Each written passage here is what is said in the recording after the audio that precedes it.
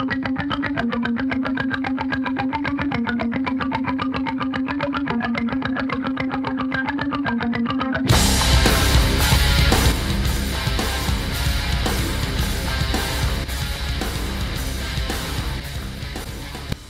and welcome in. On this episode, we'll be recapping UFC 264 and where we go from here after the medical stoppage with Dustin Poirier getting a second straight win over Conor McGregor. And we will be previewing UFC Fight Night for this coming weekend. Islam Makhachev and Thiago Moises will go head-to-head in the main event. 5 rounds is served by the Quarterdeck Seafood Bar and Neighborhood Grill with locations all over South Florida. The Quarterdeck is the best place to watch every UFC pay-per-view with 0 cover charge. Delicious seafood, my friends, ribs, burgers, sandwiches, so much more. Cocktails are great, and the beer is always cold. The Quarterdeck, come for the food, stay for the fun. Alex Donno alongside my co-hosts. As always, we got our man, the myth, the legend, Frank Zaffere. Make sure you throw him the pity follow on Twitter at RealFrank_Z. Frank, good evening, sir. How are you? I'm great. I picked up 4 mercy follows this afternoon. I'd like to thank Zach Krantz for one of them. That's a big mercy follow. It's a big He's one. A big star. Yeah.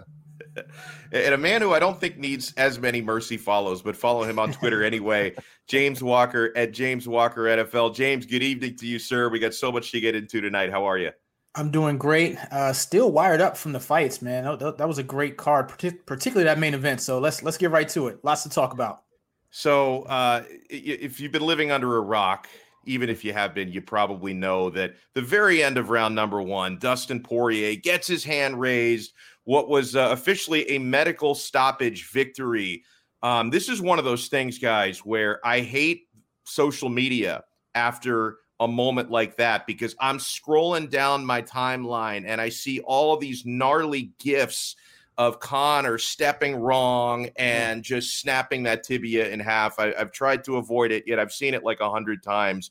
But let's talk about the lead up to that point, okay? Now, you could tell McGregor, he was trying something different as opposed to the second fight, which was only 6 months prior. In the second fight, it was really boxing only for Conor, was throwing his hands. Yet in this third fight, immediately, and the first 90 seconds didn't go that poorly for Conor, was throwing a ton of kicks, was throwing some spinning kicks to the body, was throwing some low kicks to Dustin's legs. Clearly the strategy was different. He was trying to keep Dustin at distance and batter Dustin's legs the way that Dustin did to him in the second fight, because Conor was probably thinking, well, he did this to me in the second fight, I'm going to do it to him in the third fight. But guys, then around the 90-second mark, Dustin Poirier started cracking McGregor with left hands and was really winning the stand-up exchanges. And then McGregor made, now I said the first 90 seconds didn't go poorly for him. The game plan went down the toilet after that, because Conor McGregor, I thought, made one of the dumbest tactical moves you can make in a fight. You're going up against a Brazilian Jiu-Jitsu black belt who is better on the ground than you are. And yet McGregor chose to willingly surrender position and top control to Dustin Poirier by trying a guillotine and then jumping into guard. And then the end result of that was very predictable. The guillotine choke failed. Then you've got Dustin Poirier on top of you, raining down hellish elbows. Now, to be fair to Conor, he landed a couple of elbows from the bottom. When you can only do so much damage with that kind of leverage, though. And he did land a pretty nice up kick when Poirier was posturing up. And then the action resumed on the feet. And then shortly thereafter, both fighters simultaneously missed a punch. McGregor took a bad step and he crumpled to the floor. Poirier jumped on top of him. And when we went to the first round break was when everyone realized, oh my God, something serious is wrong with Conor. Then we see the replay 1,000 times, and that was that. So James, let me start with you. Yep. How did you see the action unfold? What adjustments do you think Conor made from the second to third fight? And what do you think Dustin did well? Well, before we break down in micro pieces, let me just give a macro version from my perspective.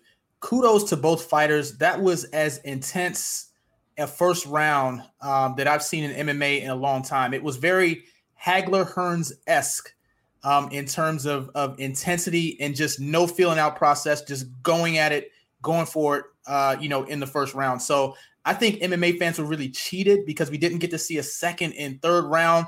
I think that would have been great We can debate to the cows come home what would happen in the second round. Sure, we are going to in the next 90 minutes. What would have happened after the first round, but I just wanted to just put that out there. First of all, they went at it, both guys, Conor and Dustin. No feeling out process. That was a very intense, well fought first round on both guys. Now, just breaking it down on a micro level, I thought taps didn't count with Conor, right? Wasn't that something that he said? He only counts knockouts. And, as you mentioned, his big, one of the big mistakes he made in that round was to go for a guillotine choke. So if Dustin had tapped, would they have restarted the fight? Would Conor had protested and said, no, this doesn't stop the fight. Let's, I need to knock him out. I just thought there were a couple things such as that. And also he actually went for a clinch. He didn't go for a takedown, but you notice when Dustin started landing those straights about halfway through that first round, he was the first guy to go for the clinch.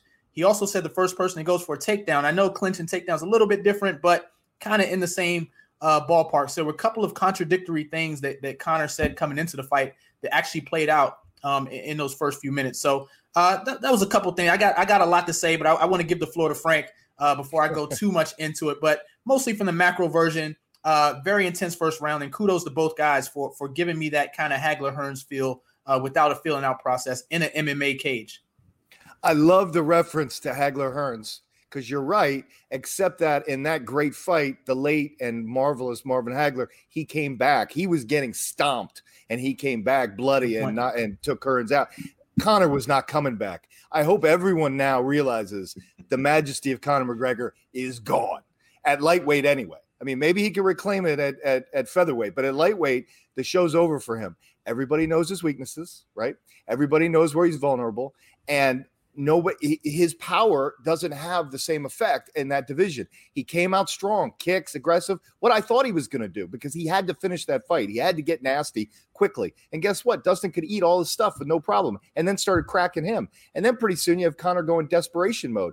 That guillotine choke was not, it was stupid, but it was desperate. I mean, he's feeling the mauling coming on. And so now you're going for anything to try to get out of there, because you're right. Suddenly taps count when Dustin's about to destroy you. And then, look, guys, that was a 10-8 round. I mean, the leg break notwithstanding, that was a 10-8 round. That's pretty hard to come back from. Plus, Conor's beat up, and he's going to spend the next 2 rounds getting beat up on his back. So this guy, I mean, in the lightweight division, this guy is finished, except for, I guess, a trilogy fight with Nate Diaz.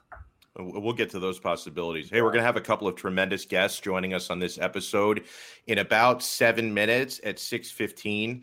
Legendary boxing and MMA scribe Kevin Iole from Yahoo Sports is going to be joining us to take a look back at everything we saw at UFC 264. We're going to have a conversation about 264. And also, I want our following guests who comes on after Kevin to kind of help us what would break down in a hypothetical, and it's going to happen, fight between Dustin Poirier and Charles Oliveira. Johnathan Ramlakhan from the 5 Reasons Sports Network will join us for that. Now, Frank, to kind of piggyback on what you were saying, I wouldn't say this. I don't know if any other context, I wouldn't talk this way about a human being breaking their leg the way that Conor McGregor did, but that may have been the most fortunate tibia break in human history. Because guess what, guys? As the result of breaking his leg at the end of that fight, and you even remember, and McGregor, I will give him kudos for being really tough. His pain tolerance must be through the roof, because I've seen other athletes and fighters break legs and arms, and they're usually just like screaming and writhing in pain, as I surely would be. And Conor actually seemed surprisingly coherent and was still talking trash after breaking his leg. And you heard him, he was yelling at Herb Dean, who was the referee for that fight, and he kept saying, "Mate, this is a doctor's stoppage, right? It's not." I can't do Irish. I think that sounds English or something. But anyways, he's yelling at Herb Dean, like, "Hey, make sure this is a doctor stoppage and not a TKO." Because you know what's spinning through Conor McGregor's mind? In that delusional mind of his, he's thinking, I didn't lose this fight. I just got injured. That this was an act of God. This was unlucky. And that if I hadn't broken my leg, I would have come back and kicked this bloke's ass. That's what Conor McGregor is thinking. But Frank, the way that I saw it, I'm sure you saw it this way as well. Conor was getting dismantled by Dustin Poirier. You were right to mention 10-8 round. I don't think Conor was coming back from that. I think it would have only gotten worse. That's obviously just my estimation. But I think Dustin would have finished that fight at some point in the second or third round. Yeah, I think so too. And I love your comment about the unfortunate, but yet fortunate leg break. You know, who's most happy about that is Dana White, because that preserves a little shine, maybe if that hadn't happened, and that'll lead to, I know I keep jumping ahead, but that'll lead to a better buildup against Nate Diaz, because I think if the fight had gone on the way I think the three of us think it would have gone on, I think it really would have put a hurt on the Conor McGregor marketing machine as we know it today. Yeah, and I agree with you guys. I don't think things would have turned around in the second or third round. I think it was going downhill for Conor. But to his credit, I mean, we don't know that. We don't know for sure. He can state his case. I'm actually of the thought process that Poirier will give him a fourth fight, maybe even before Nate. And I say that because just looking at his post-fight comments afterwards, I don't think he was fully satisfied with the win. I mean, he'll take it, obviously. He gets the paycheck and he gets the W. But I think with the trash talk and everything, he didn't get to shut Conor up. And I think a definitive knockout, like he had in the second fight, or, a tap or something like that would have shut Conor up. I think that's kind of what Dustin wants. If he's the champion, I think it makes it less likely. If he's the challenger, it's a big money fight for him, come next year. I think we're looking at least a year. I think Conor's 34 or 34 next week. He'll be 35. I think by the time he's back in the octagon, so I think things are kind of looking bleak for him as far as, his future of kind of getting where he was back in 2015, 2016. But I do think I'm in the minority probably, but I do think Dustin would give him a rematch. The smart thing for Dustin to do though, is to make Conor win a tune-up fight, make him earn it. Conor's made other people earn it. It's time for Dustin to make Conor earn it. Win or lose against Oliveira. Well, yeah, and here's the thing, and you're right. I mean, Conor, I would imagine is going to he's going to need at least a year to recover from this injury. And so what if when Conor is physically healthy again, Poirier has become the lightweight champion? It's like, then how would I justify giving McGregor a shot then at the lightweight title when he's lost 4 of his last 5 fights? And it's been, forever since, well, I guess not that long because he beat Donald Cerrone, but it feels like forever, at least since Conor's last winning streak. So like, Frank, that's my big thing here, that, yeah, we can talk about doing the 4th fight and maybe it'll happen at some point down the road. And Conor certainly feels like he deserves it. And hell, Dustin wouldn't mind doing it because Dustin Poirier knows I'm not going to make better money fighting anyone other than Conor McGregor. I mean, something we didn't talk about enough last week before the fight was Dustin Poirier actually had the opportunity to fight for that vacant lightweight title months ago, but he decided not to take that fight for a belt. He'd rather fight Conor McGregor for no belt because that's a much more lucrative fight. But then when Conor's back, if Dustin Poirier's the champion, Frank, Conor doesn't just deserve to jump the line, does he? No, he doesn't. And to both of your points, he would have to win a fight. Because he's Conor McGregor, he'd only have to win one. And it probably wouldn't have to be anybody that sensational, but he'd have to win at least one fight. But I'd bring up another point because I think James is prophetic about bringing up this 4th fight potential, because with Khabib Nurmagomedov out of the lightweight division, I predict that the belt's going to change hands a lot. I mean, I see a lot of I see a lot of evenness at the top of that division. It's a shark tank, to be sure. And I don't see anyone that stands head and shoulders above anybody else. And so I think it's very possible that Dustin could win the title and then lose it very soon thereafter. I think by the time Conor's ready to return and gets through a tune-up fight, Poirier might be there waiting for him. And Poirier might be at that point in his career saying, yeah, give me the money. I mean, I want to cash out on my way out. Yeah, he can make a career earnings just fighting Conor 4 times, Yeah, right. Probably more money he's made in those 4 fights than he's made in his other, 30 or so fights. So, I wouldn't be surprised if they get in the octagon one more time. All right. Well, a man who can certainly shed some light on what the future might hold. Really been a longtime friend on all the platforms that I've been in over the years. This guy covers mixed martial arts and boxing like no other. Excellent columnist for Yahoo Sports, covering MMA and the sweet science. The great Kevin Iole joins us. Make sure you follow him on Twitter at Kevin I. Kevin, first and foremost, I'm sure you were at that card in Vegas this past weekend. What was the atmosphere like? It was great. I mean, it was a party atmosphere. big crowd. They were noisy. They were into it. It was, and the fights lived up to the type of card it was, and so there was a lot of oohing and ahhing going on. With even when Michelle Pereira did that backflip in the mound, I mean, the place went nuts. I mean, to me, that was the best move of the night. I love that. But what a great card it was, and what a good crowd it was. Yeah, and obviously it took some of the buzz away from a lot of folks, the way that the fight ended. Now, as we were talking about before you hopped in, Poirier was looking tremendous before Conor unfortunately breaks his leg at the end of the first round. And that, I think, in Conor's mind at least, will give him that asterisk like, hey, you know what? I didn't really lose. It was a medical stoppage. That one doesn't really count. He's obviously going to need some time to recover from that serious injury, Kevin. But when McGregor is able to come back, whether it's a year, 18 months down the road, what do you think the future holds for him? Do you think he immediately gets the fourth fight with Poirier, or could it be more complicated than that? I think we can't answer that question now because just what you said, it's going to be a year or more before he gets back. And then once he's back, we have to see what the composition of the division is. If Dustin Poirier loses 2 fights in that interim period of time, are they going to sell a fight with Conor McGregor? What's going on with Nate Diaz? So, we don't really know what is going to be going on in the sport at that period of time. So we have to wait and see. I think the most likely scenario, if everything stays pretty much relative the same as it is now, Nate Diaz. I think that would be the fight that they would probably want to go to. I think my guess is that Poirier will be the champion at that point, and Conor certainly has done zero to earn a championship shot. So I don't think that they're going to throw him directly into a championship match. So, with everything being even though we understand that it's a very difficult projection to make, I think Nate Diaz would be the guy that I would expect to see. Kevin, let's take a 10-foot view for a little bit with Conor, and let's just say this is as good as it gets for Conor. His peak was in 15, 16. What would his legacy be in the sport if he, if this is all the titles he's won? He had that run, and things have kind of gone downhill towards the end. How will you remember Conor McGregor?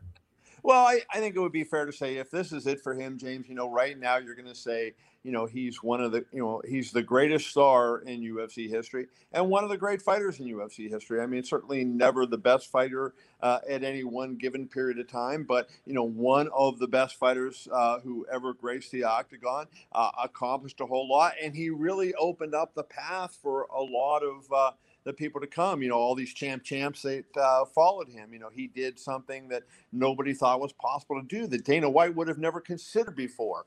And the fact that Conor was able to get it done showed that it was possible and open up, for Amanda Nunes and Henry Cejudo and DC and the like. Adesanya tried it earlier this year. I think, he's going to, there's a lot of good about Conor and there's been a lot bad about Conor. I certainly thought his behavior Saturday night was despicable, but you can't, look and take that and ignore all the good things that he's done in the sport. Yeah, that was my question for you, Kevin. I've thought a lot about the end of that fight. And one of the things that stood out to me was Conor, no matter what you think of him, he's always been a really good loser. When he's lost, he's always had great presence in there and handled himself well. And Saturday night was disgraceful. And I just wonder what the effect of that is on his marketability moving forward and his popularity, really.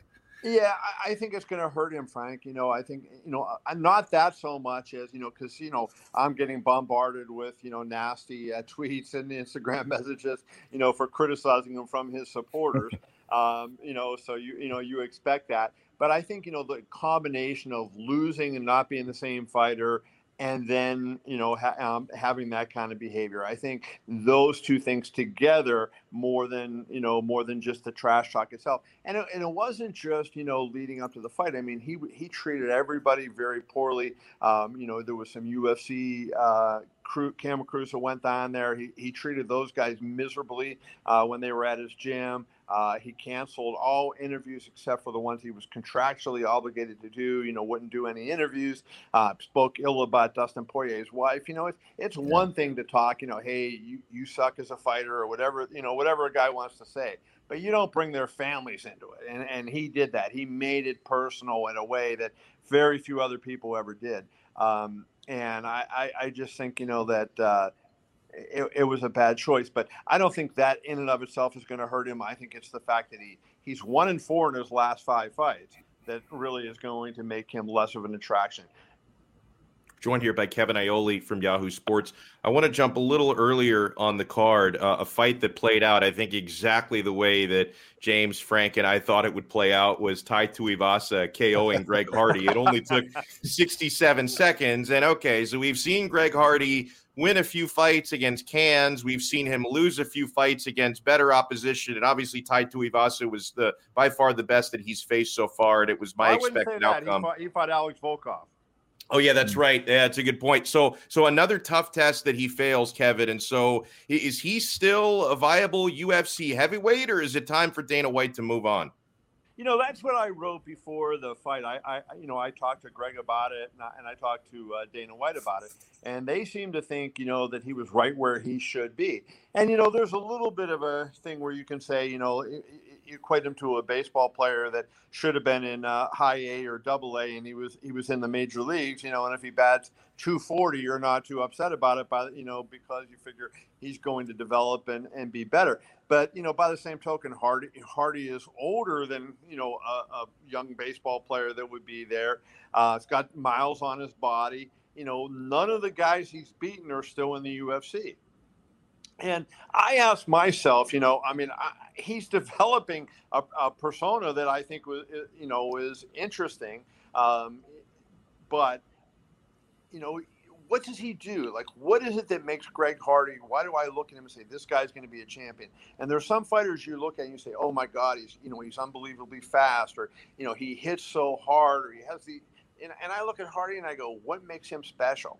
And he's special when he faces B-level opposition. But, what has he done to Tai Tuivasa or Volkov or any of these other guys, that he's fought? He has been pushed a little bit.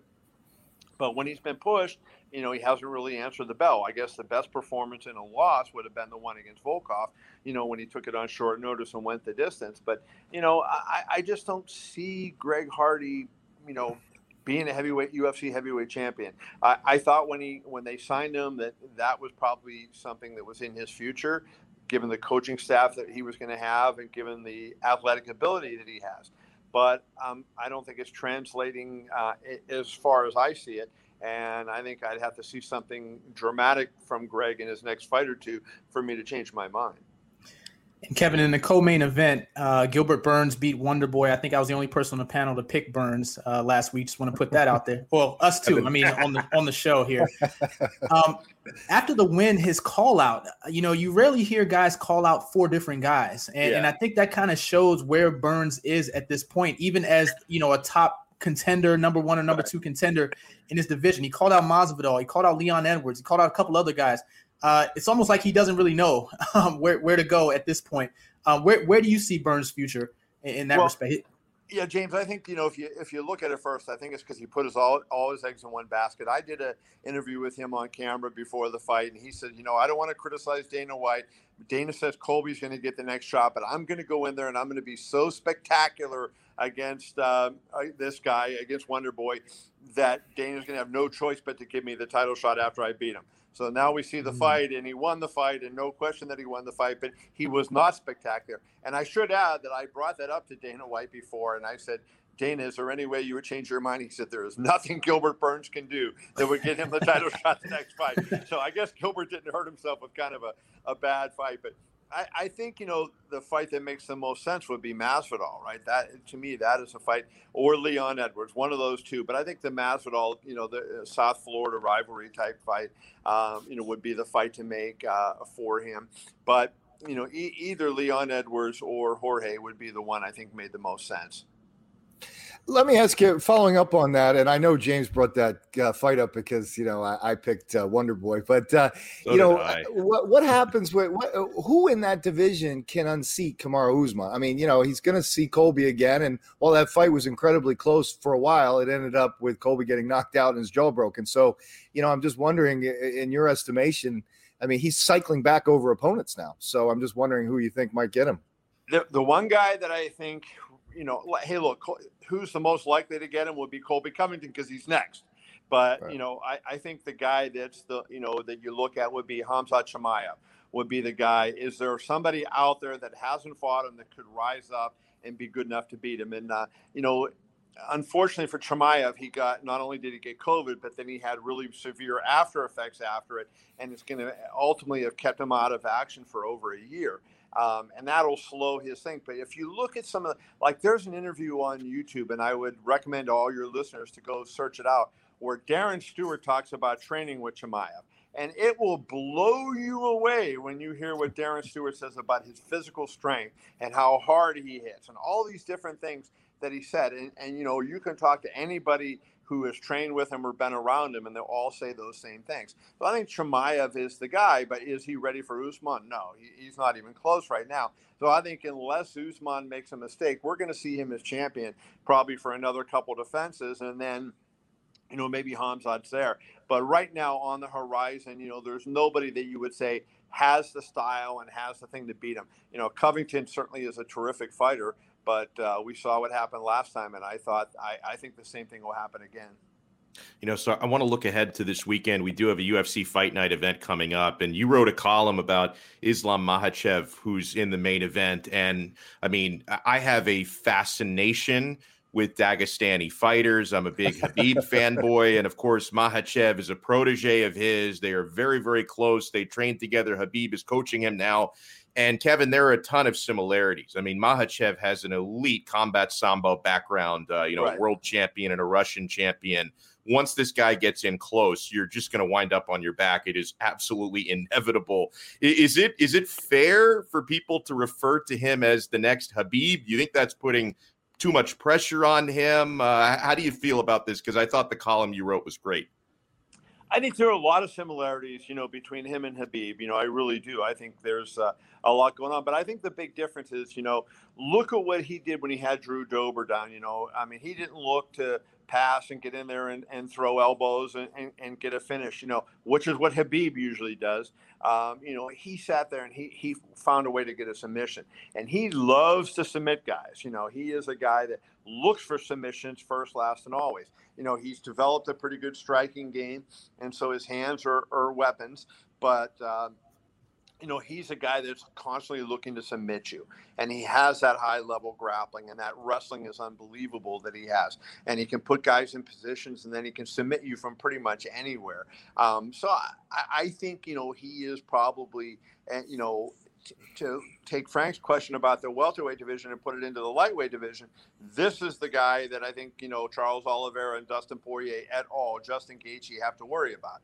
I think, he's ranked 9 because he hasn't had that really elite opponent yet. Nobody wants to fight him. They were trying to get him a top 5 opponent. None of those guys would fight him. So he's sitting there, kind of fighting a guy like Thiago Moises that you have to be a really hardcore MMA fan to know Thiago Moises.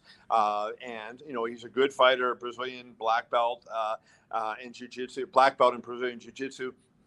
And so he's a good fighter, but he's not a guy that a lot of the public knows. So Makhachev needs to get some fights against guys that people know to get that fan base going. But believe me, he is a major, major threat to everybody at the top of that division. Let me ask you this on the way out, and I really should have led with this because this to me is bigger than anything that happened at UFC 264. I am a Diaz brothers fanboy, and finally, after 6 long years, it's official over these last few days that Nick Diaz is going to be rematching Robbie Lawler, a rematch 17 years in the making. It's going down September 26th. Now, I think there are 2 title fights on that card, but honestly, the Diaz fight is the main event for me. I'm going to turn the pay-per-view off after the Diaz fight. But Kevin, after so much time away, we've actually seen the younger Diaz become a much bigger star than the elder Diaz. So what sort of an impact do you think Nick can make in terms of buzz, pay-per-view sales? And I know he's not the main event, so he doesn't have to carry it, but do you think that he is going to kind of step right into the same cult status that his brother has stepped into? 100%, 100, absolutely %. He is going to be right there. It's like I put the tweet out, and my biggest tweets get 1,000 retweets, and I don't get many of those. I think this one has 20,000 right now.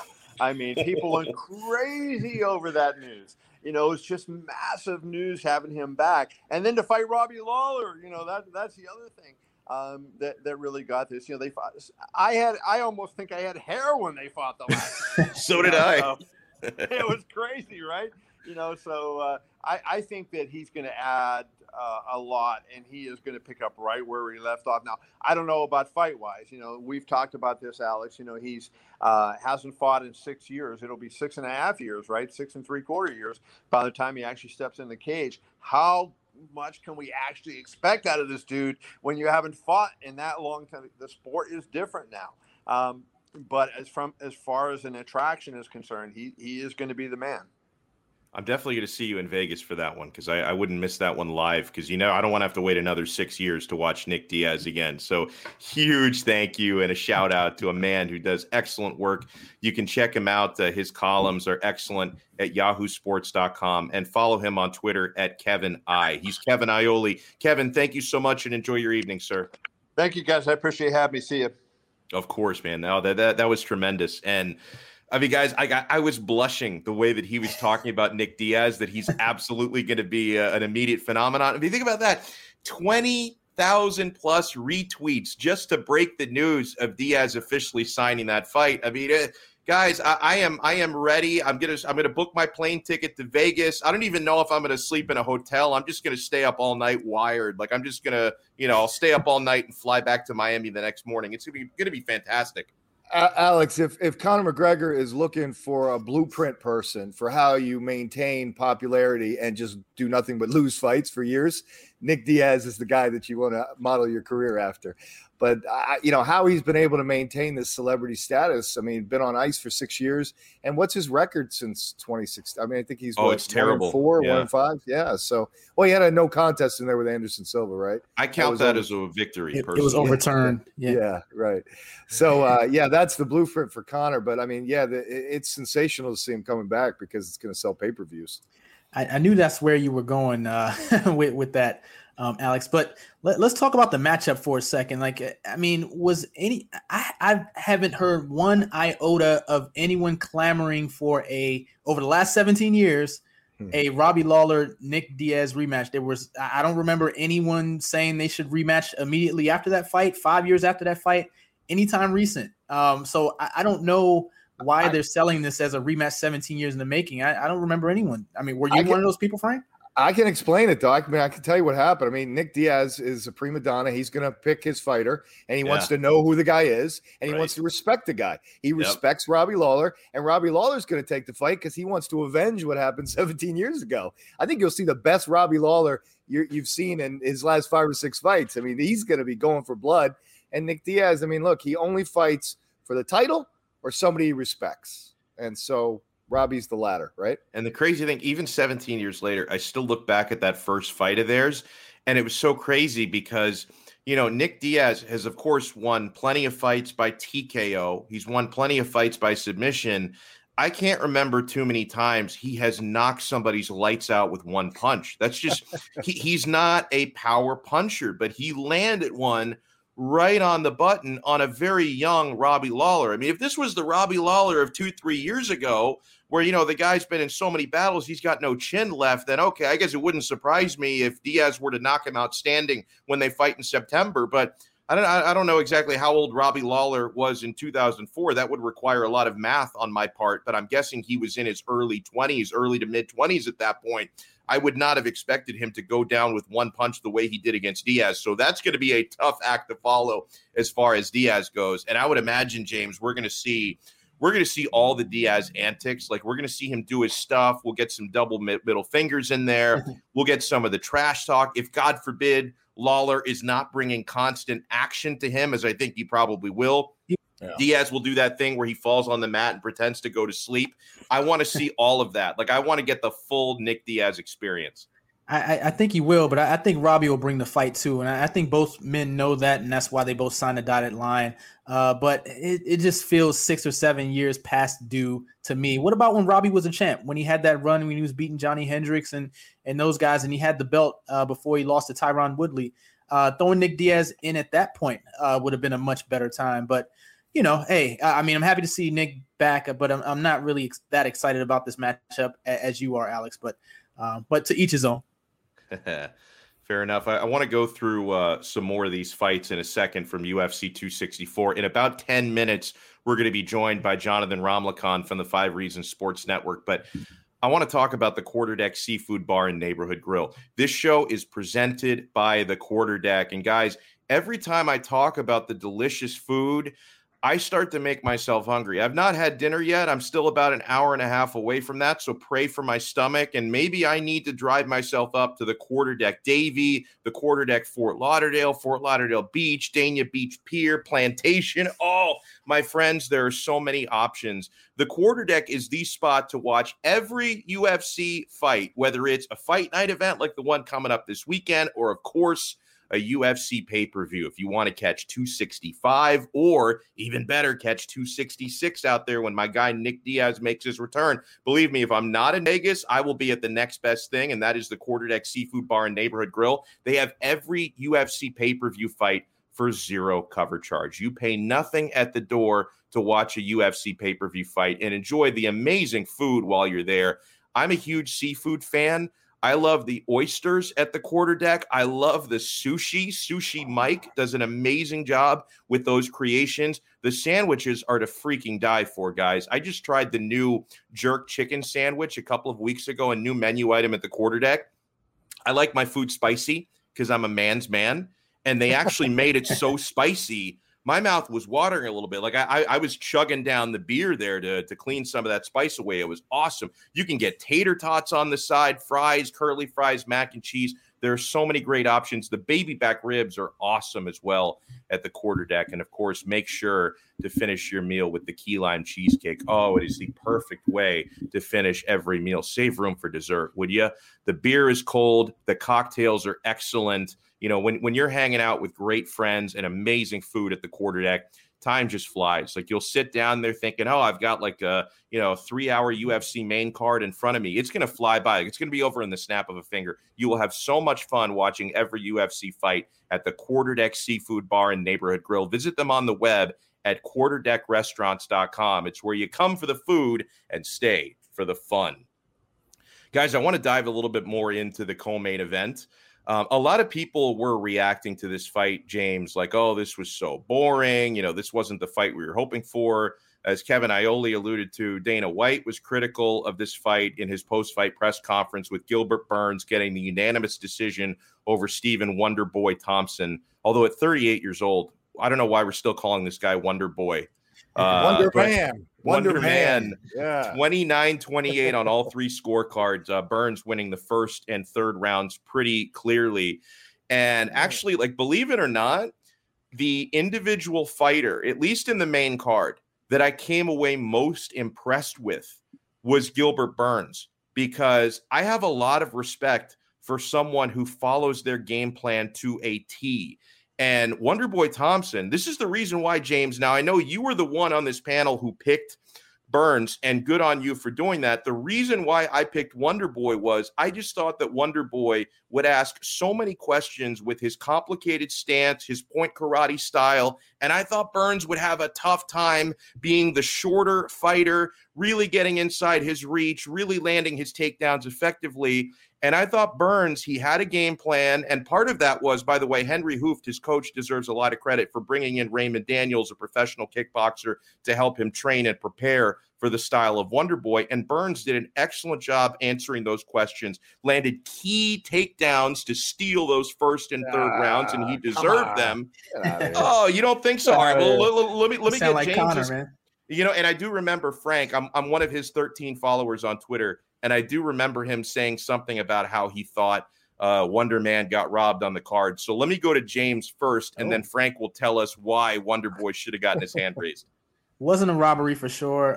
First and third rounds were clear. I mean, the second round was close. You could even give the second round to Burns. It was close. I don't mind giving that one to Wonder Boy. But props to Burns. As you mentioned, it wasn't an exciting fight. Burns was going against his nature, especially in a 3-round fight where I thought he would be super aggressive. I thought he had to be super aggressive, but he actually took a more measured approach. And, as you mentioned, the takedowns were key. I think those won him the round. The takedowns in the ground and pound. Wonder Boy couldn't really get up. And I was, Wonder Boy freezes everybody. So he makes everybody go a step or two slower than what they normally do in terms of striking. So for Burns to kind of be measured and to kind of freeze, I think that was somewhat par for the course. But Burns had a strategy and figured it out. I mean, it was a points win. I'm not big on, points wins, per se. So it wasn't, as all of you mentioned, as Dana White even mentioned, it wasn't the most impressive win, but he did what he had to do, to win. And sometimes you got to do that, especially when you're in a position like him where there's more to lose than there is to gain. He was a top 1 or 2 contender coming into the fight. He's still a top 1 or 2 contender. The only thing that would have happened different is had he lost, he probably would have dropped, maybe closer to top 5. So he did what he had to do to preserve the win. He was going to have to win another fight anyway. As Kevin Iole mentioned, put him in with Leon Edwards, put him in with Jorge Masvidal, and then maybe reconsider a title shot. But you guys had mentioned, last point I want to make, you guys had mentioned that, there aren't really that many threats to Kamaru Usman other than, maybe Colby and Chimaev, who's a long way away. I think Burns in a rematch, man, could give Kamaru Usman some He problems, caught him man. the first time. He nearly finished him. He gave him his toughest fight, pretty much other than Kobe, I guess, was a 5-round fight. But he had a chance. He was closer than most people, give him credit for. So I think in a rematch, he can give Kamaru Usman a really, really tough matchup. It just won't happen in the next fight or two. He still has to win another fight. I'm not, I'm not going to say that it was that I think Gilbert Burns stole it. I mean, look, he's a great fighter. I enjoy watching him. I hate sometimes when the old school MMA reffing or judging techniques come back where, you remember Chael Sonnen, he'd get beaten up by Michael Bisping, clearly outstruck, and then he lands a takedown, steals the round. I mean, what does that mean? I mean, there wasn't a lot happening in those takedowns. I mean, Gilbert would control, but I was watching Wonder Boy get up, which is not something he's apt to do against a mauler like Gilbert Burns, and yes, Gilbert Burns was touching him a little bit, but those punches weren't hurting, but they were adding up. And, yes, he outpointed him, I guess, but I just hate that, you steal around because you get a takedown. Nothing happened in the takedown. You didn't, in wrestling, which is in my very distant past was my sport, you got a point for getting up too, 2 for taking down, and then you got a point for getting up. So, in MMA judging, there's no point for getting up, or there's no point for preventing anything of any magnitude from happening, because then it starts to look a little bit like you're just trying to ride it out, which to your point, James, I think is what Gilbert Burns' game plan was. I'm not going to get struck by one of these weird, kicks coming from someplace I don't see. I'm going to get this guy in the ground, hold him here, control him here, maybe score some points and get out of here with a victory. And kudos to Gilbert Burns for taking a dangerous fight when it could be argued that he could have just sat around and probably gotten back into the title shot. And a lot of guys do that. Our buddy Colby Covington being one of them sometimes, but smart business. Gilbert Burns, I mean, he went out there and fought a very dangerous guy and jeopardized his own probably certain next fight with Kamaru Usman. So I want to give him credit for that. Huge shout out, by the way, to our guy Cap for Life in the chat and everyone watching us live. You can drop your comments. We want to answer some of these questions. And by the way, if you're in there watching us live, do us a favor and make sure you smash that like button. Hit the thumbs up button. The more likes we get, the more people's YouTube timelines we're going to show up in. We're just going to be all over that algorithm. It's going to be awesome. How about follow me on Twitter, man? I mean, how about just throw me a follow on Twitter? I mean, that'll help as well. It's embarrassing. I mean, but by the way, can I ask you, like, there seem to be multiple Frank Zaffere parody accounts that have already popped up because I noticed, like, especially one. There's 2 of them. One of them is a lot funnier than the other. But like one of them was like tweeting some really funny stuff during the event, and like I was laughing my ass off. Really tearing me up. Yes, really tearing me up. It's a look, I can't get any followers, but the ones I do just ridicule me. I haven't followed those back yet, but the parody accounts are back in full force. Yeah, there's 2. Like immediately, this guy, he literally created his Twitter account a week ago. And that was last Thursday. And then by Saturday, there were not 1, but 2 Frank Zaffere parody accounts. I know the identity of these parody accounts. Oh, you do? I want to keep it secret because I want them to keep doing the parody because I think their stuff is going to be exponentially better than mine. So I want to keep them going. If I reveal them on the show, they might just back out. So. I thought we might as well answer one of Cap's questions here since we're talking about the welterweight division. He says, is Colby Covington deserving of a title shot, another shot against Kamaru Usman? I think he is, guys. I think by virtue of, I'm not going to say it was razor thin close, but by how competitive that first 5-round fight of theirs was, I do think Colby is deserving. And part of that is a testament to how good Kamaru has been against everyone else, because he's cleaning out that division. I mean, it's, in a sense, it's kind of unfortunate that Wonder Boy didn't beat Gilbert Burns, because you could have then lined up Wonder Boy as actually a fresh contender that Usman hasn't fought before. Because what's going to be now happening, it's already happening with Colby, it's going to keep happening, is Usman is going to keep cleaning out the division and fighting the same guys over and over and over again, the way that, George St. Pierre was near the end of his welterweight title reign, the way Demetrius Mighty Mouse Johnson was in his very, very long flyweight title reign. So, yeah, in this sense, would I prefer like a really dynamic, fresh face to get a shot? Yeah, absolutely. But I do think Colby is deserving of a shot. What do you think, James? Yeah, I agree. It's not like he got an immediate rematch. I mean, he waited his turn. Burns got in there with him. Masvidal got in there with him.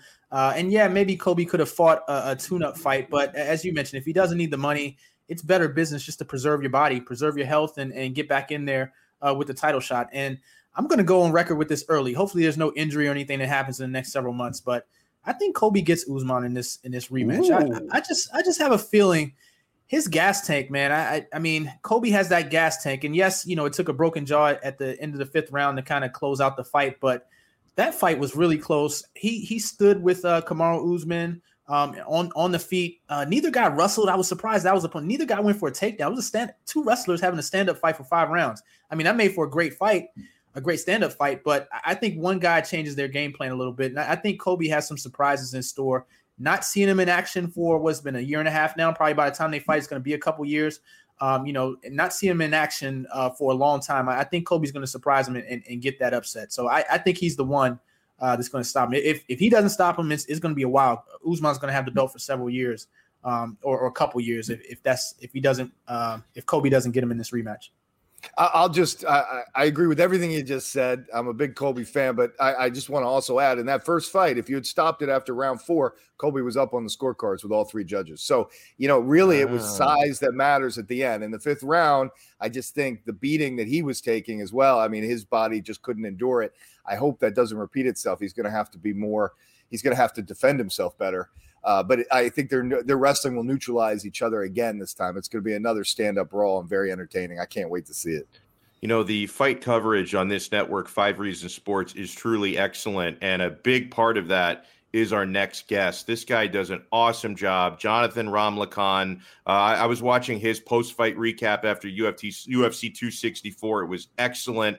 3-piece combo on Twitter. Johnathan, welcome in, man. And I love, even though I'm more of a blue and black guy than a red and black guy, being an Italian soccer fanboy, I still think your setup is pretty badass, sir. How are you doing? I'm doing wonderful. I'm blessed to be joined by a wonderful panel of gentlemen, so I appreciate you having me. No doubt about that. And I do want to break down a little bit what we saw at UFC 264. But before we go back in time, I want to take a little trip to the future with you, because, of course, we're all expecting now, and there's already odds for it, Dustin Poirier to fight Charles Oliveira for the title next. And according to my sports book, I was checking betus.com earlier, Poirier has opened up as a minus 180 favorite. So for a fight that big, it's a pretty sizable favorite. Do you see it the same way? How do you handicap Poirier versus Oliveira? Yeah, I think I'm right there with it, because although Charles Oliveira has developed that striking game, and it's to a point where it's beautiful, right? We saw, especially with that knockout of Michael Chandler, how perfect that right-left combo was, where he brought that chin or that fist right back to his chin. So it's going to be a much more intriguing matchup than it would have been a couple of years ago.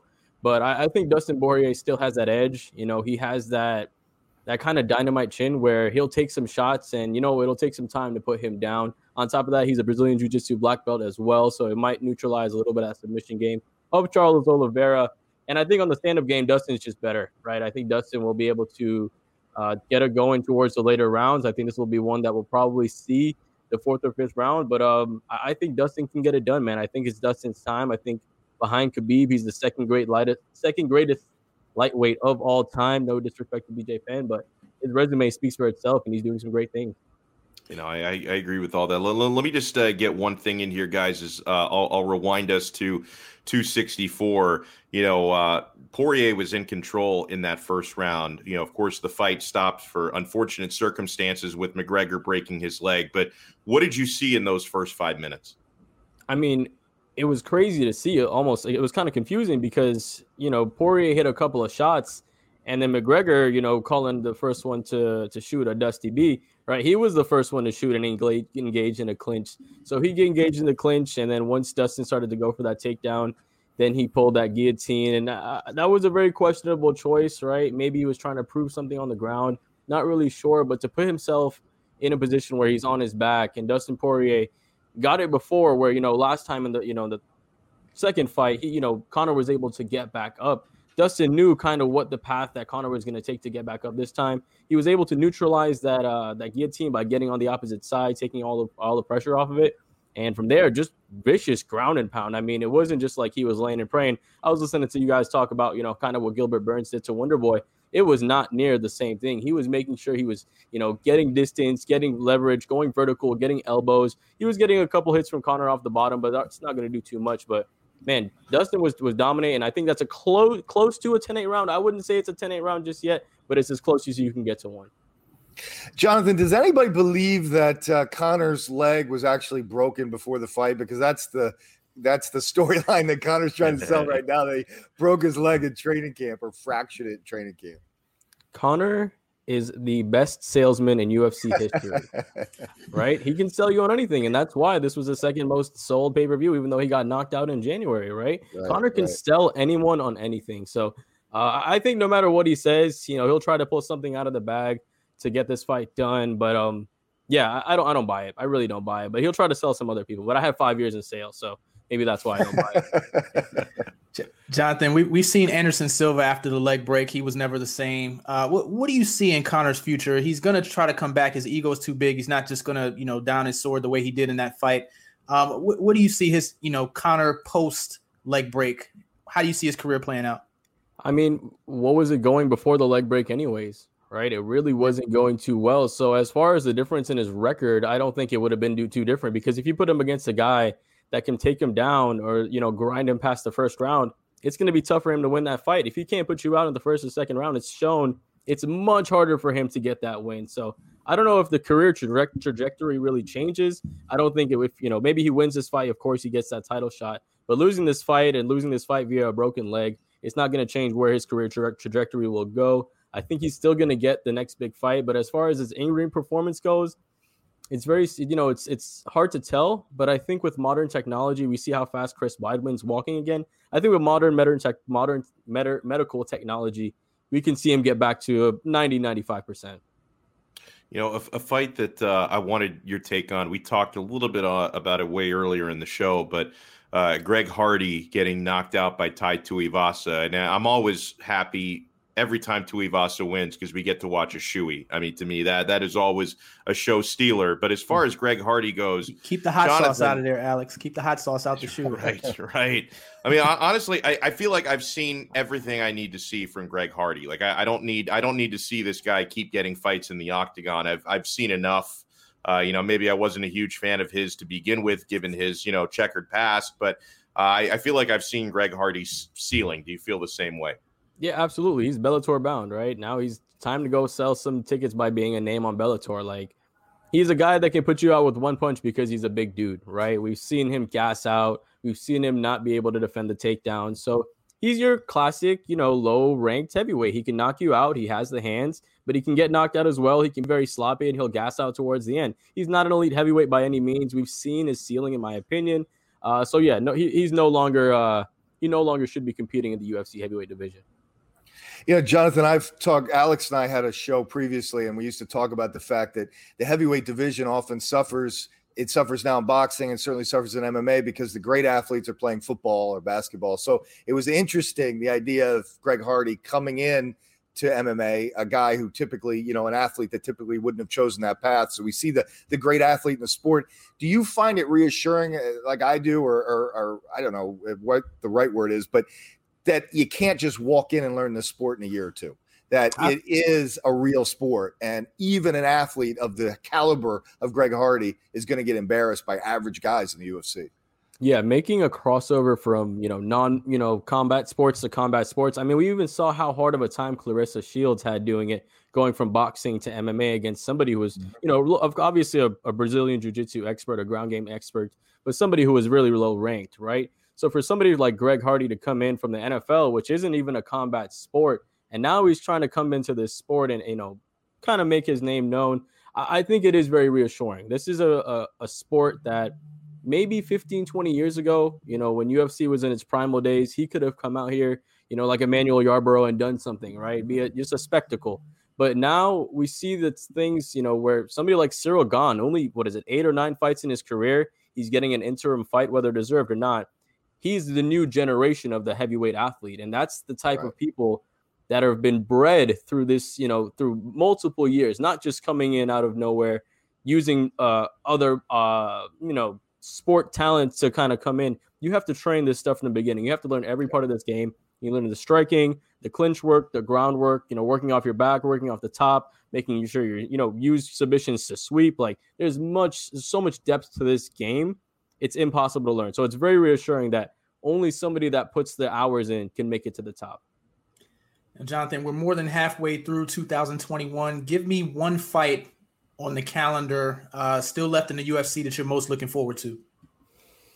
Oh, that's a good one. There's only one correct answer, by the way. There's only one correct answer. I mean, I'm really looking for. I might be biased because it's coming up to my birthday, but I'm looking forward to that Ortega versus Volkanovski's fight because that's two guys that are nearly flawless in their records. We saw how good that Ortega came back against TKZ, and we know that Volkanovski his power is great and his top game is great. So now how does that go against the submission and now striking expertise of Brian Ortega? So I think that one, I'd have to look at the schedule to, obviously, wait, no, never mind. It got announced this week. It's on the same card. It's the Nick Diaz versus Robbie Lawler. That's the correct answer. Yeah. So it's going to be my first time watching Nick Diaz fight live. So I'm super, super excited to see that, man. It definitely is the best card because what I did during quarantine is I started at UFC 1 and I started watching. So, seeing them fight from the younger days, even watching Robbie Lawler against Chris Liddell. You were talking a little bit earlier how Nick Diaz never had that one punch power, but he put Robbie Lawler out. And it's also more impressive because somebody like Chris Liddell, who had hands of steel at the time, was putting shots into Robbie Lawler's face. And what did Robbie Lawler do? He knocked his chins, put both hands in the air and screamed. That's the man that Robbie Lawler was. And that's the man that Nick Diaz knocked out back then. So it's going to be a really fun to see that interesting matchup. Like Donno said, he has the respect of Nick Diaz. That's why this fight was put together. These are guys that are two true fighters. And it's one I'm looking forward to, man. It's 3 days before my birthday, so it's a great birthday gift for me. It's funny because it's like 6 days after my birthday, so we're both September kids, man. And I'm trying to get out there, for that fight as well. And the crazy thing about Nick Diaz, I mean, for as relatively inactive as his younger brother is, he still fights a lot more frequently than Nick. We've literally not seen Nick for 6 years, and I'm such a fanboy of his, Johnathan, that every now and again, I'll just Google Nick and see if there's anything about him possibly returning. So once we started to get these Robbie Lawler rumors, I got really excited. We've literally not seen the man for 6 years. How much do you believe in Octagon rust? Like, hey, can you even quantify how difficult it's going to be stepping in there for the first time since 2015? Correct me if I'm wrong. This is a 5-round fight, correct? It is, which is great for Diaz because he's got the cardio for days. Perfect. So I think we are going to see a little bit of ring rust, right? But he's going up against a guy in Robbie Lawler that hasn't been too impressive lately anyways. So, Robbie Lawler's been a slow fighter in his most recent fights. He hasn't been a guy that's go out there guns blazing. So this is kind of a perfect matchup for him because even if he shows some ring rust, he's a guy that's kind of always, like his younger brother, built up towards the later rounds of the fight. So we might see some ring rust, but it just might be regular classic Diaz working his way up to the 4th or 5th round where he's really going to show out. And, maybe we see something like we saw with the Leon Edwards fight and Nick Diaz, puts on a spectacular moment. Can we make a new division in the UFC? Because it feels like it's already being created, right? Guys that don't really want the title, but just want to brawl. So I got Nick and Nate in there. I got Masvidal in there. Who else? Robbie's definitely in there. I mean, guys that just want to fight and put on a big show and knock somebody out. And I think Conor McGregor maybe when his leg heals. We'll throw him in there too. I think we've got maybe the most entertaining division in the UFC.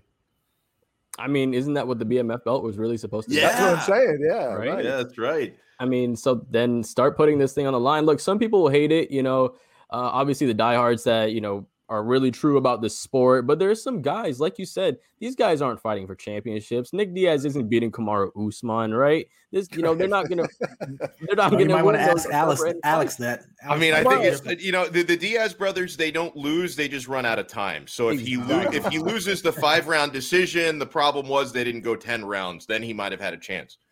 I mean, if you look at the fight against Nate Diaz versus Leon Edwards, if that fight had another minute and a half, and then maybe if he just didn't point instead of, after he hit that left hand, if he didn't point and he went for the finish, he might have actually won that fight. But we could have said that same thing. A couple more minutes in that fight, and then Nate Diaz has actually beaten Leon Edwards and maybe the number one contender in the welterweight division. But, like you're saying, it's tough to see these guys beat the top of the top. They just want to fight, right? Put the BMF belt on the line. Let Jorge fight. If Nick wins this fight, let them do that fight. They've been talking about, he beat Nate Diaz. Now he has to fight Nick. Let them do that fight. Let them put the BMF belt on the line. They're going to still be a draw. They can do it at Madison Square Garden. They can bring The Rock. They can make it their one celebrity thing of the year. They have Triller Fight Club. They have everywhere else doing celebrities. Let the UFC just put these guys that just want to scrap just for this BMF belt.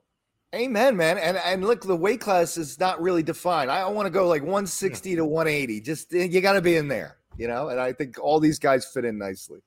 Don't even have to make them weight cut, right? Now these guys can go in fresh. Like, why even weight cut at this point? Just let them go in, let them sign and agree weight. Maybe they want to do 185. Maybe they want to do 190, right? Maybe they want to go down to 170. Let them just sign wherever they want to sign. Make that weight class open, like you said.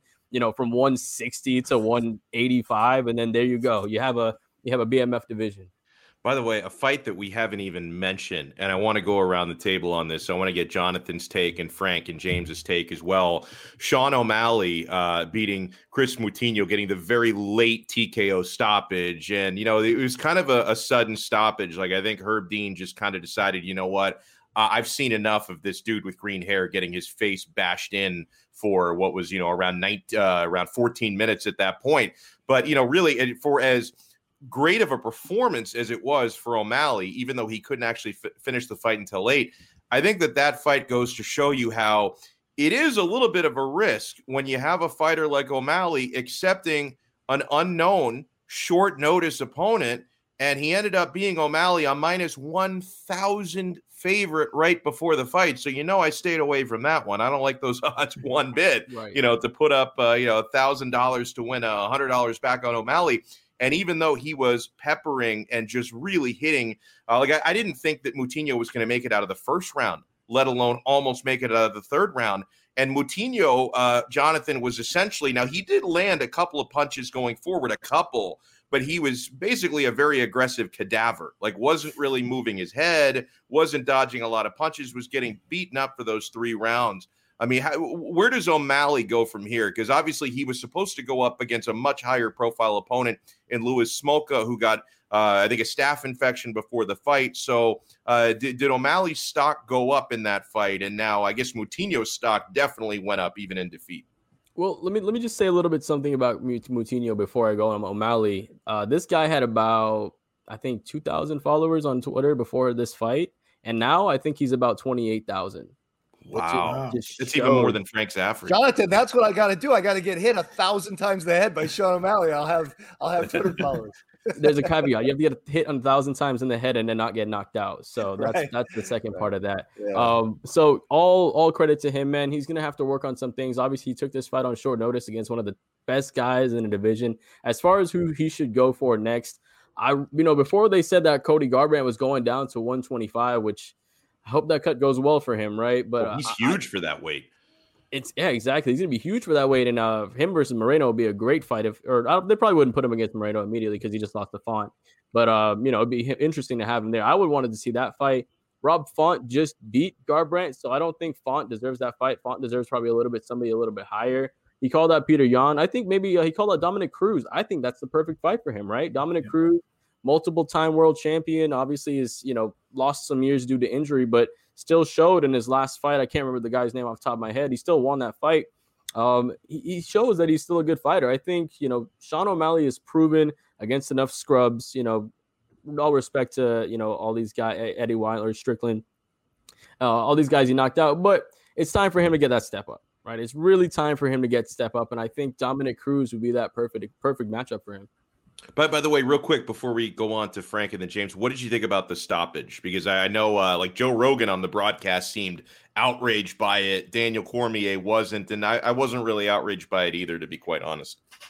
The fan in me was very upset because, you definitely want to see two things. You want to see either him get knocked out cold, right, which was close to happening, or you want to see this guy who made it all the way around. Let him go out on a shield, It's, a little bit tough there, but if you're looking at it from Herb Dean's perspective, this guy is getting beat up for 3 straight rounds. He hasn't shown you anything that he'll put O'Malley in any danger. Like you said, just walking forward, not much head movement, getting hit on the way in.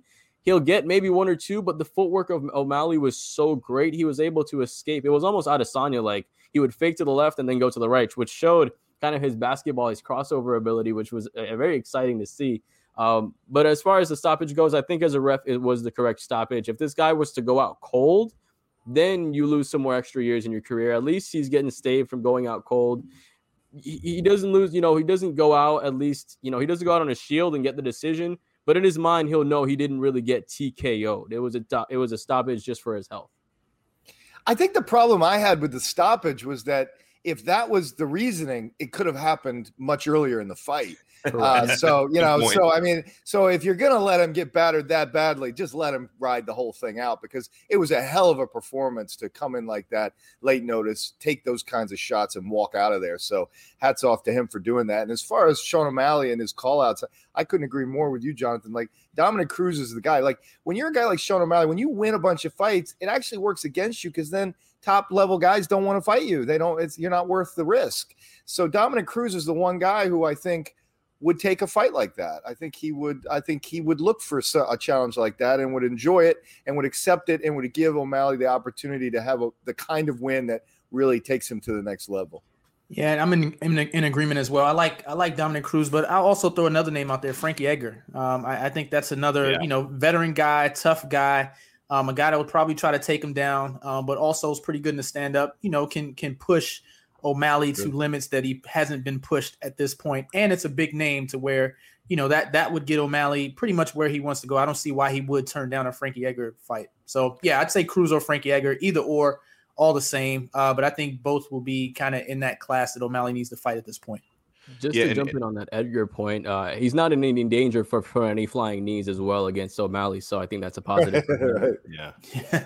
And Edgar, to me, he's the perfect gatekeeper at this point, because obviously he's not as tough as he used to be, but he still is a big enough name, well respected enough, and he's tough enough to beat, that if you do get a victory over Frankie Edgar, that means something. Like that. That's a great one for the resume, no doubt. Last thing I want to go over here with Johnathan, we look ahead to a couple of fights that I find pretty goddamn interesting on the Fight Night event this weekend. Before we get to the main event, we'll talk a little bit about the return of Miesha Tate, who's been away for, what has it been, like 4 years, I believe, 2017, I think the last time she fought. She talks about having, at that point when she decided to retire, the retirement didn't take, but she had some personal issues at that point. I don't want to speculate on what that might have been. She's had 2 children since then, which I'm sure can change someone's perspective. And she decided she has that itch to come back. It's really hard for me, Johnathan, of course, to handicap a fight for someone who's been away for so long. Unless it's Nick Diaz, I'll pick Nick Diaz to win any fight. But for Miesha Tate, it's a little bit tougher. She's a slight underdog against Marion Renault, and this is actually going to be Renault's retirement fight. So you've got the return and the swan song happening, which makes this a pretty big one.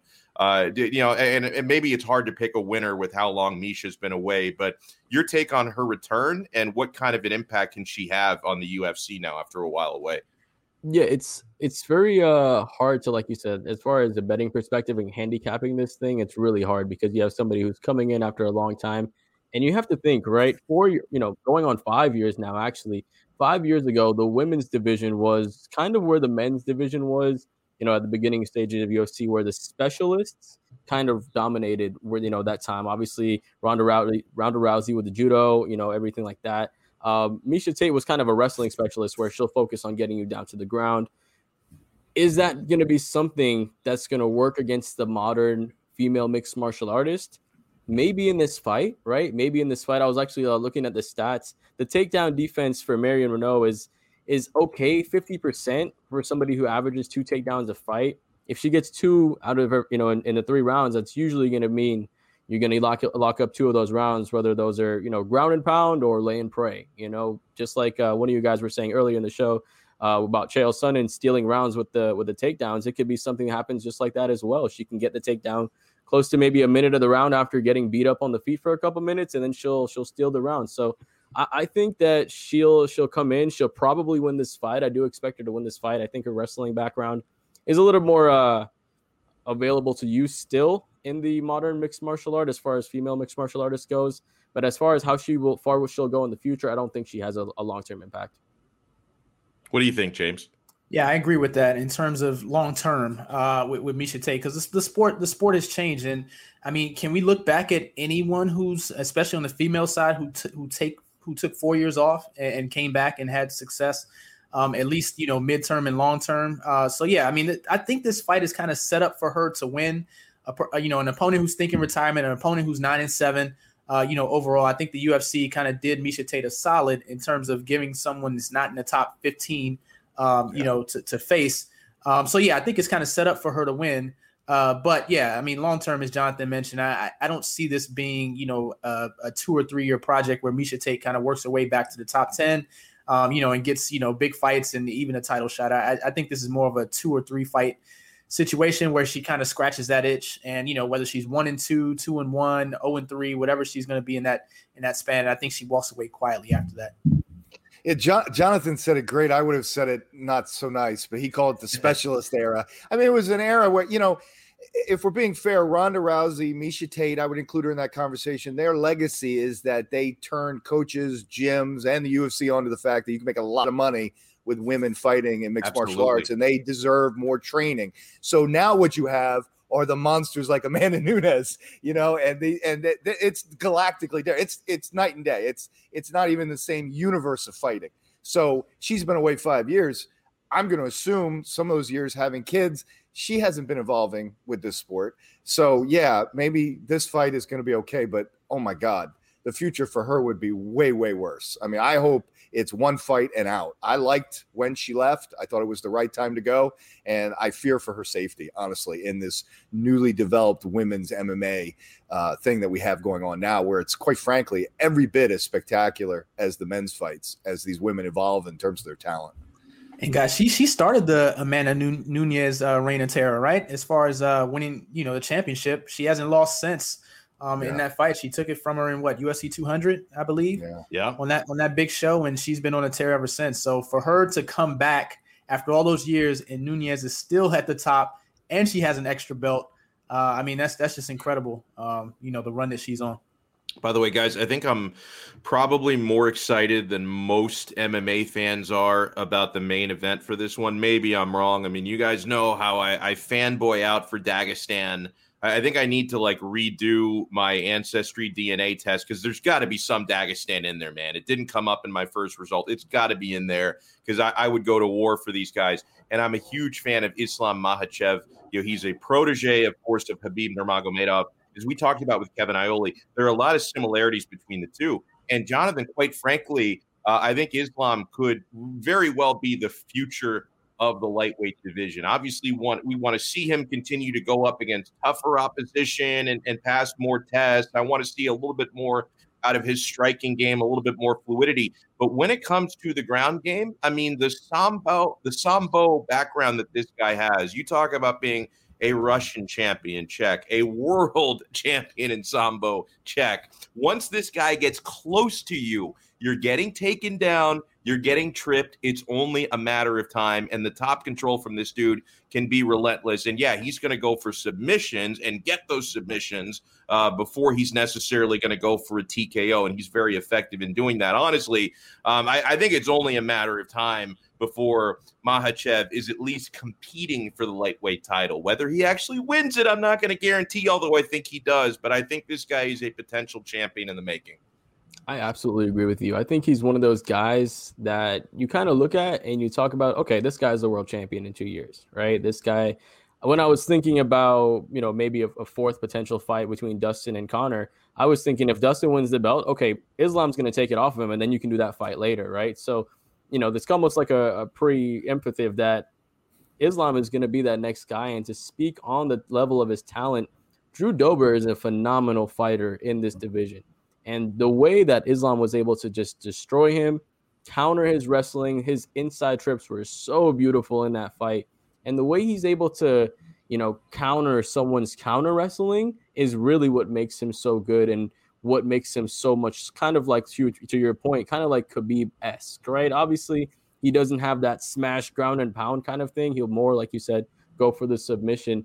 But I do think he's that next guy, right? I think he's the next guy up in this division. I think obviously everybody's scared to take that fight with him. You were talking about it with O'Malley. If he's beating up all these newcomers, he looks too good for these, top end guys to fight. This kind of having the same situation with Islam right there. So I think he's that next guy. I do think he's championship material within the next, 3 or 4 fights, whether who takes those fights for him or not. But, it could be one of those situations in this main event where we see somebody like, how akin to it was a competitive fight with Khabib. Obviously, he didn't fight. We could see that with Thiago Moises because of his BJJ background.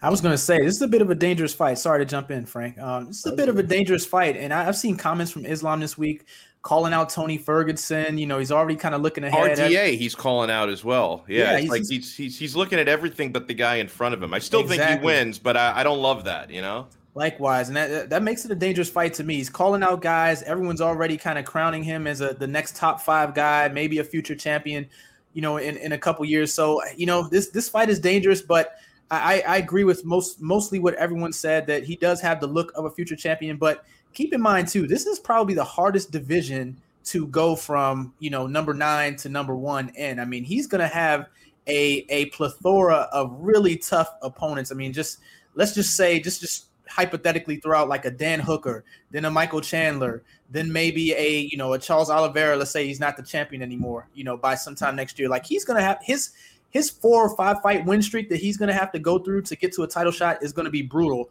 And I don't know if he can go 4-0 with that kind of run. I mean, can he beat a Hooker, Chandler, Oliveira, Dustin to get the title? I don't know, man. That's really tough for anybody. Not to say that he's not great. He's tremendous. But I just think that the overall toughness in this division will make it extremely hard for him to just run through it and just go from number 9 to number 1, undefeated in the next couple years. Yeah, but you're forgetting, James, how exponentially better Khabib looked than everybody else, especially towards the end of his run. Dagestan is taking over. I mean, guys, I'm being serious. Like, they bring this Sambo background.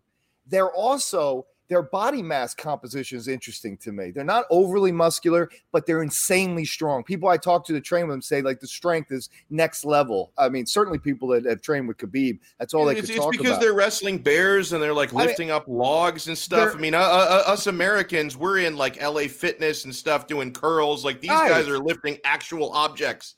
But I'm saying, I'm generalizing, but these Dagestani guys, Khabib is leading this army of terrifying fighters. I mean, their cardio goes on forever. They're technically sound. I think all they do is train. I don't think they have any other activities aside from that. And I think they're the next, maybe Brazil, in terms of like the area of the world where we see all this talent emanating from. So I think it's going to be a real takeover. It's really fun to watch. Yeah, no doubt. Hey, want to send a huge thanks to Johnathan Ramlakhan for joining us. And guys, we're doing so much, Johnathan, and we got a great crew covering fights on 5 Reasons. We even have a Twitter account now, Johnathan, and you're the one tweeting from it. Thank God we let you do it and not Frank, because it would have 13 followers. So let the people know where they can find everything you do and everything combat sports on the channel. Yeah, of course, for the channel first, you can follow us at Fight Reasons. So instead of 5 Reasons, we're at Fight Reasons. And you can follow me at 3-Piece Combo. And I want to thank like all 3 of you guys for having me on. It was great to be in your presence. I appreciate you talking fights with me. And thanks to Alex for inviting me. Too kind, my friend. Enjoy. And you got Muay Thai class tonight, you were mentioning to me. So go kick some ass tonight. Yeah, still my 2nd week. So I'm still learning. But, nice. It's so much fun. So much fun. Watch out for the knees. 100%. We were taking some yesterday, so Really good stuff there from Johnathan Ramlakhan. So we got a few more minutes here before we wrap up this episode, guys. So did you see? I don't know. Frank, you're in the Fort Lauderdale area, so maybe you were around this when this happened. Former pro kickboxer, Bellator fighter, actually a guy that I really enjoy watching, Joe Schilling, has been sued for more than $30,000 after he knocked out some dude at a Fort Lauderdale bar. So this is from MMAfighting.com. Justin Balboa, not as tough as Rocky Balboa, apparently, is a man who was caught on video getting knocked out by Schilling. He has filed a personal injury lawsuit against the fighter and the bar where the incident took place.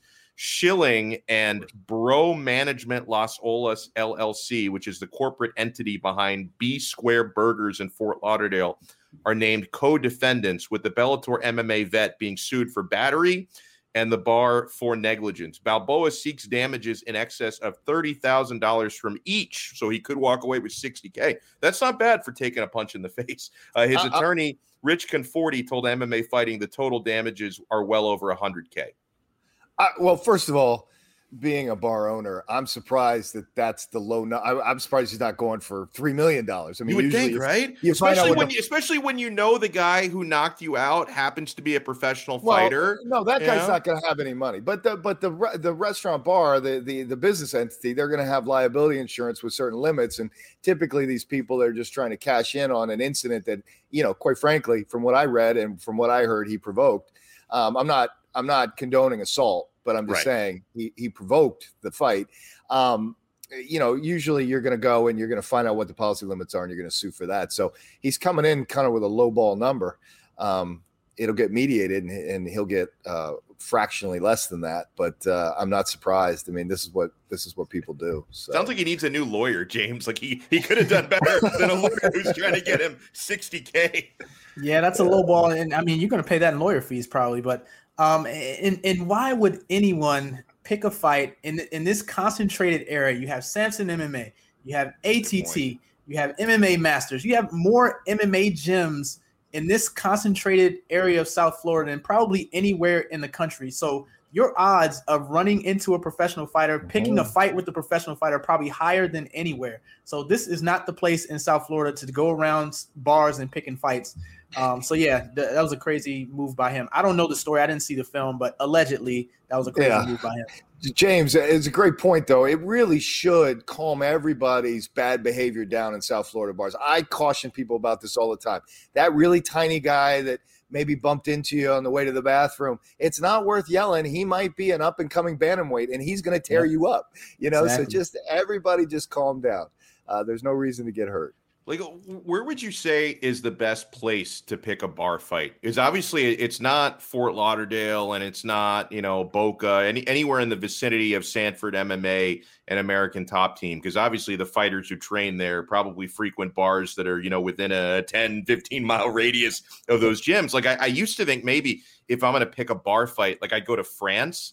But then maybe somebody there might train with Cyril Gane or Francis Ngannou. Like, is there like a safe place to say, if I'm going to start a bar fight, this is the town where there's probably not somebody tough enough to kick my ass? Oh, all right. So you're asking, are you going to be the toughest guy there? Because I thought maybe you were saying, I'm saying you got to be out in the country where at least after the fight, you're not getting sued civilly.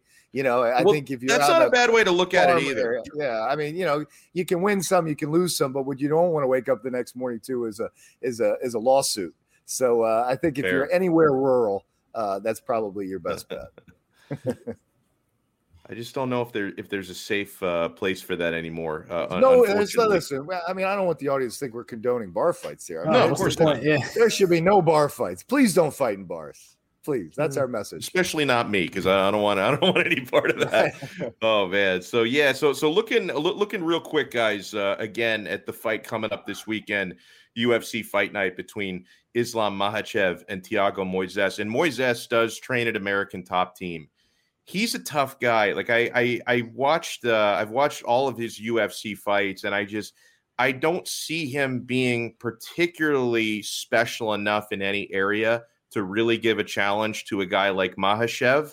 I just think Makhachev is just going to be so overwhelming. Like perhaps if Thiago Moises was such an exceptional striker that he's going to offer like such a mismatch in that area. Maybe I'd say, you know what, maybe he can pull this off. Or if Makhachev was like a gold medal wrestler, I could say, oh, well, this is amazing because you got gold medal Sambo against gold medal wrestling.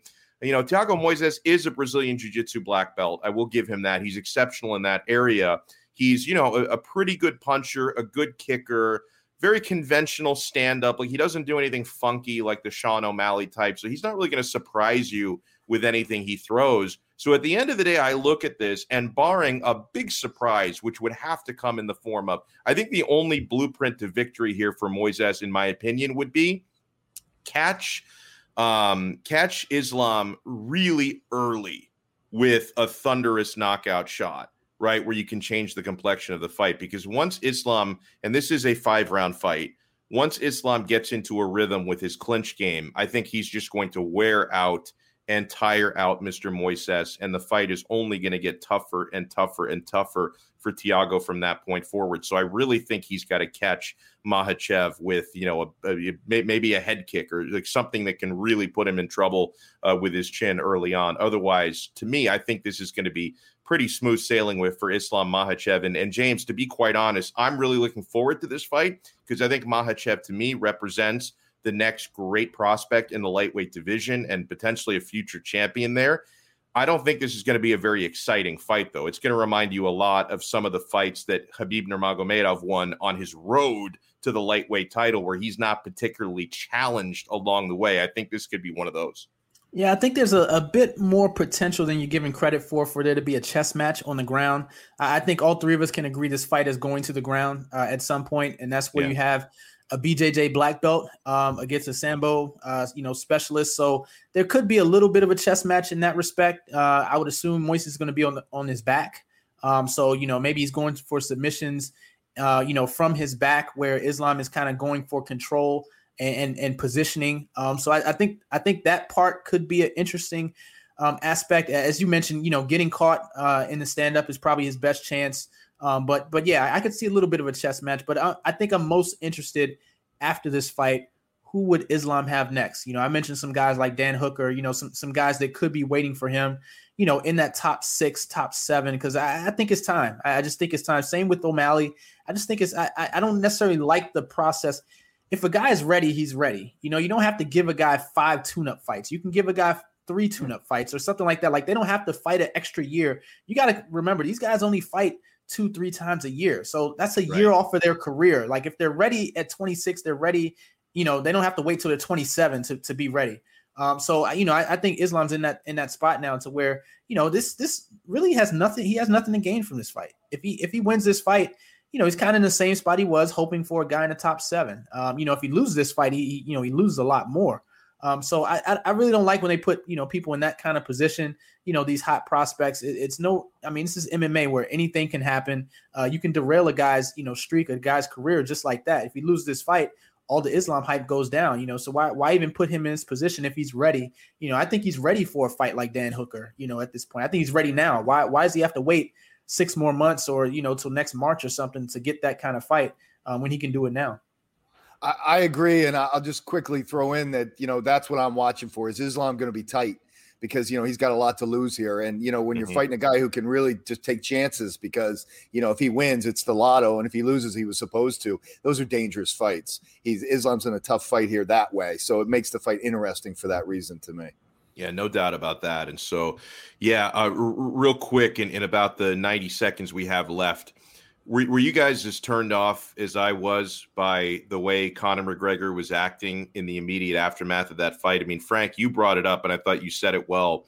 Historically, McGregor has been just such a graceful loser, where after a fight is over, even if he loses, he'll show his respect, he'll compliment his opponent, and yet, even though McGregor couldn't walk at that point, so he was really in no position to talk trash, he's talking about Dustin's wife. He's threatening to kill him. I was really turned off by that. He went right into fight hype mode because I think he knew at that moment, my career is going down the toilet. So I think he passed graceful loser and went right to fight hype again because he's like, oh my God, I can see it slipping away. I've got to say something outrageous to make Dustin want to fight me again. Dustin's too smooth a character for that. Yeah, and although indefensible, all the stuff that he said was completely wrong. I do think you have to at least frame it in the context that he put 6 months of work into this, of hard work, and to have everything crash so suddenly and unexpectedly, he wasn't in the right frame of mind to do an interview at that point. I mean, he's sitting there with a broken leg. He's probably delirious. Like I broke my arm once and I was delirious. Like I was not thinking straight. Yeah, no defense for what he said, but I would think his frame of mind wasn't the best, considering all the pain he was going through and everything. It's only getting worse the more he talks, so. No, it's true. That's well said. Yeah. Well, listen, huge thanks to Johnathan Ramlakhan for joining us, to Kevin Iole from Yahoo Sports for joining us.